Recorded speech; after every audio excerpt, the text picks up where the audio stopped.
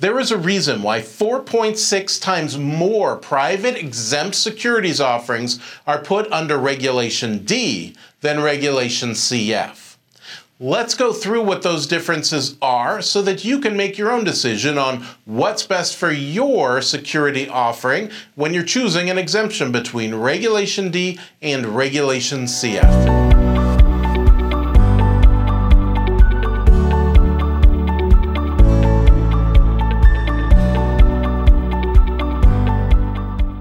So when the big showdown is between Regulation D and Regulation CF, the two major opponents when it comes to exemptions from registration under the Securities Act. Now, there is another opponent out there, and we'll asterisk here. Regulation A does exist. Regulation A, though, is a little bit different because you still make a filing and it's reviewed and approved by the SEC. So it's not like a true, file a form and you're automatically exempt. So it's a different kind of opponent.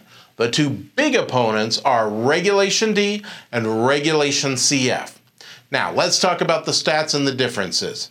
In one corner, we've got Regulation D, the heavyweight champion of the world, with 4.6 times more knockouts than Regulation CF.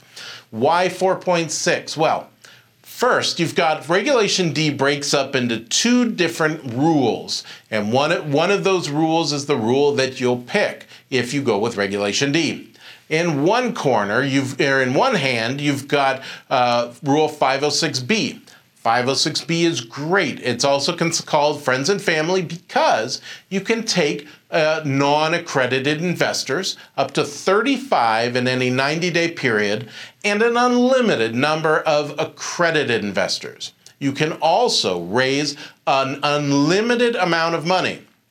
You're not stopped at $5 million, $1 million, anything. You can raise $1 trillion if you can. If you can, give me a call, definitely. We need to partner up because $1 trillion is a lot of money, and if you can raise that much, well, I want you on my team. But that aside, Regulation D Rule 506B, so the other fist, is a great regulation. We can raise an unlimited amount of money from an unlimited amount of accredited investors. And the knockout punch for it, you can advertise. So you can put a billboard on Main Street. You can plaster the internet with ads just to get your name out there and get your investment out there. The big problem with 506C, the one where it gets hit in the gut, that rule is because we can't take any non-accredited investors. In fact, we actually have to make sure that each one is accredited by having third-party verification. But having the ability to raise an unlimited amount of money, getting to choose between whether we have non-accredited or accredited investor is a pretty major win for it, doesn't it sound like? 4.6 times more knockouts. But that's not to say that there's not a lot to be said for the other opponent, Regulation CF. Now, Regulation CF doesn't break out into different rules like that. It just has one rule. So, Regulation CF lets you raise money from both accredited and non-accredited investors. It lets you advertise. Now, what's the problem with Regulation CF? Why isn't it getting more than Regulation D? Two reasons. Number one, it's got a cap of $5 million. $5 million in any 12-month period. It's kind of a negative. The other big problem with Regulation CF, and to me, this is the biggest problem, you still have to do a filing. This time it's on a Form C versus a Regulation D is on a Form D. You still have to do that filing, but you've got to have all of your marketing and all of your transactions go through a registered portal. What is a registered portal? A registered portal is a third party who puts your investment out there and takes some of your profit. How much of your profit? I've heard as much as 10 to 12%, which is a huge, huge chunk.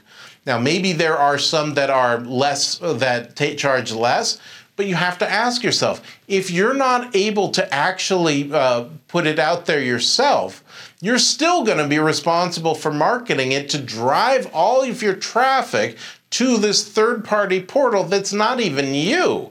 You don't even get to control that traffic. So you have to be driving your own traffic to this third-party portal where they also have all of your competitors' investments as well. And they charge you 10 to 12% for the privilege, and the preparation of all the documents needed for Form C and to comply with Reg CF costs just as much as that in Regulation D. That's why, when it comes to the ultimate battle, to me, I think the clear winner has always been Regulation D, and the stats show it, 4.6 times more.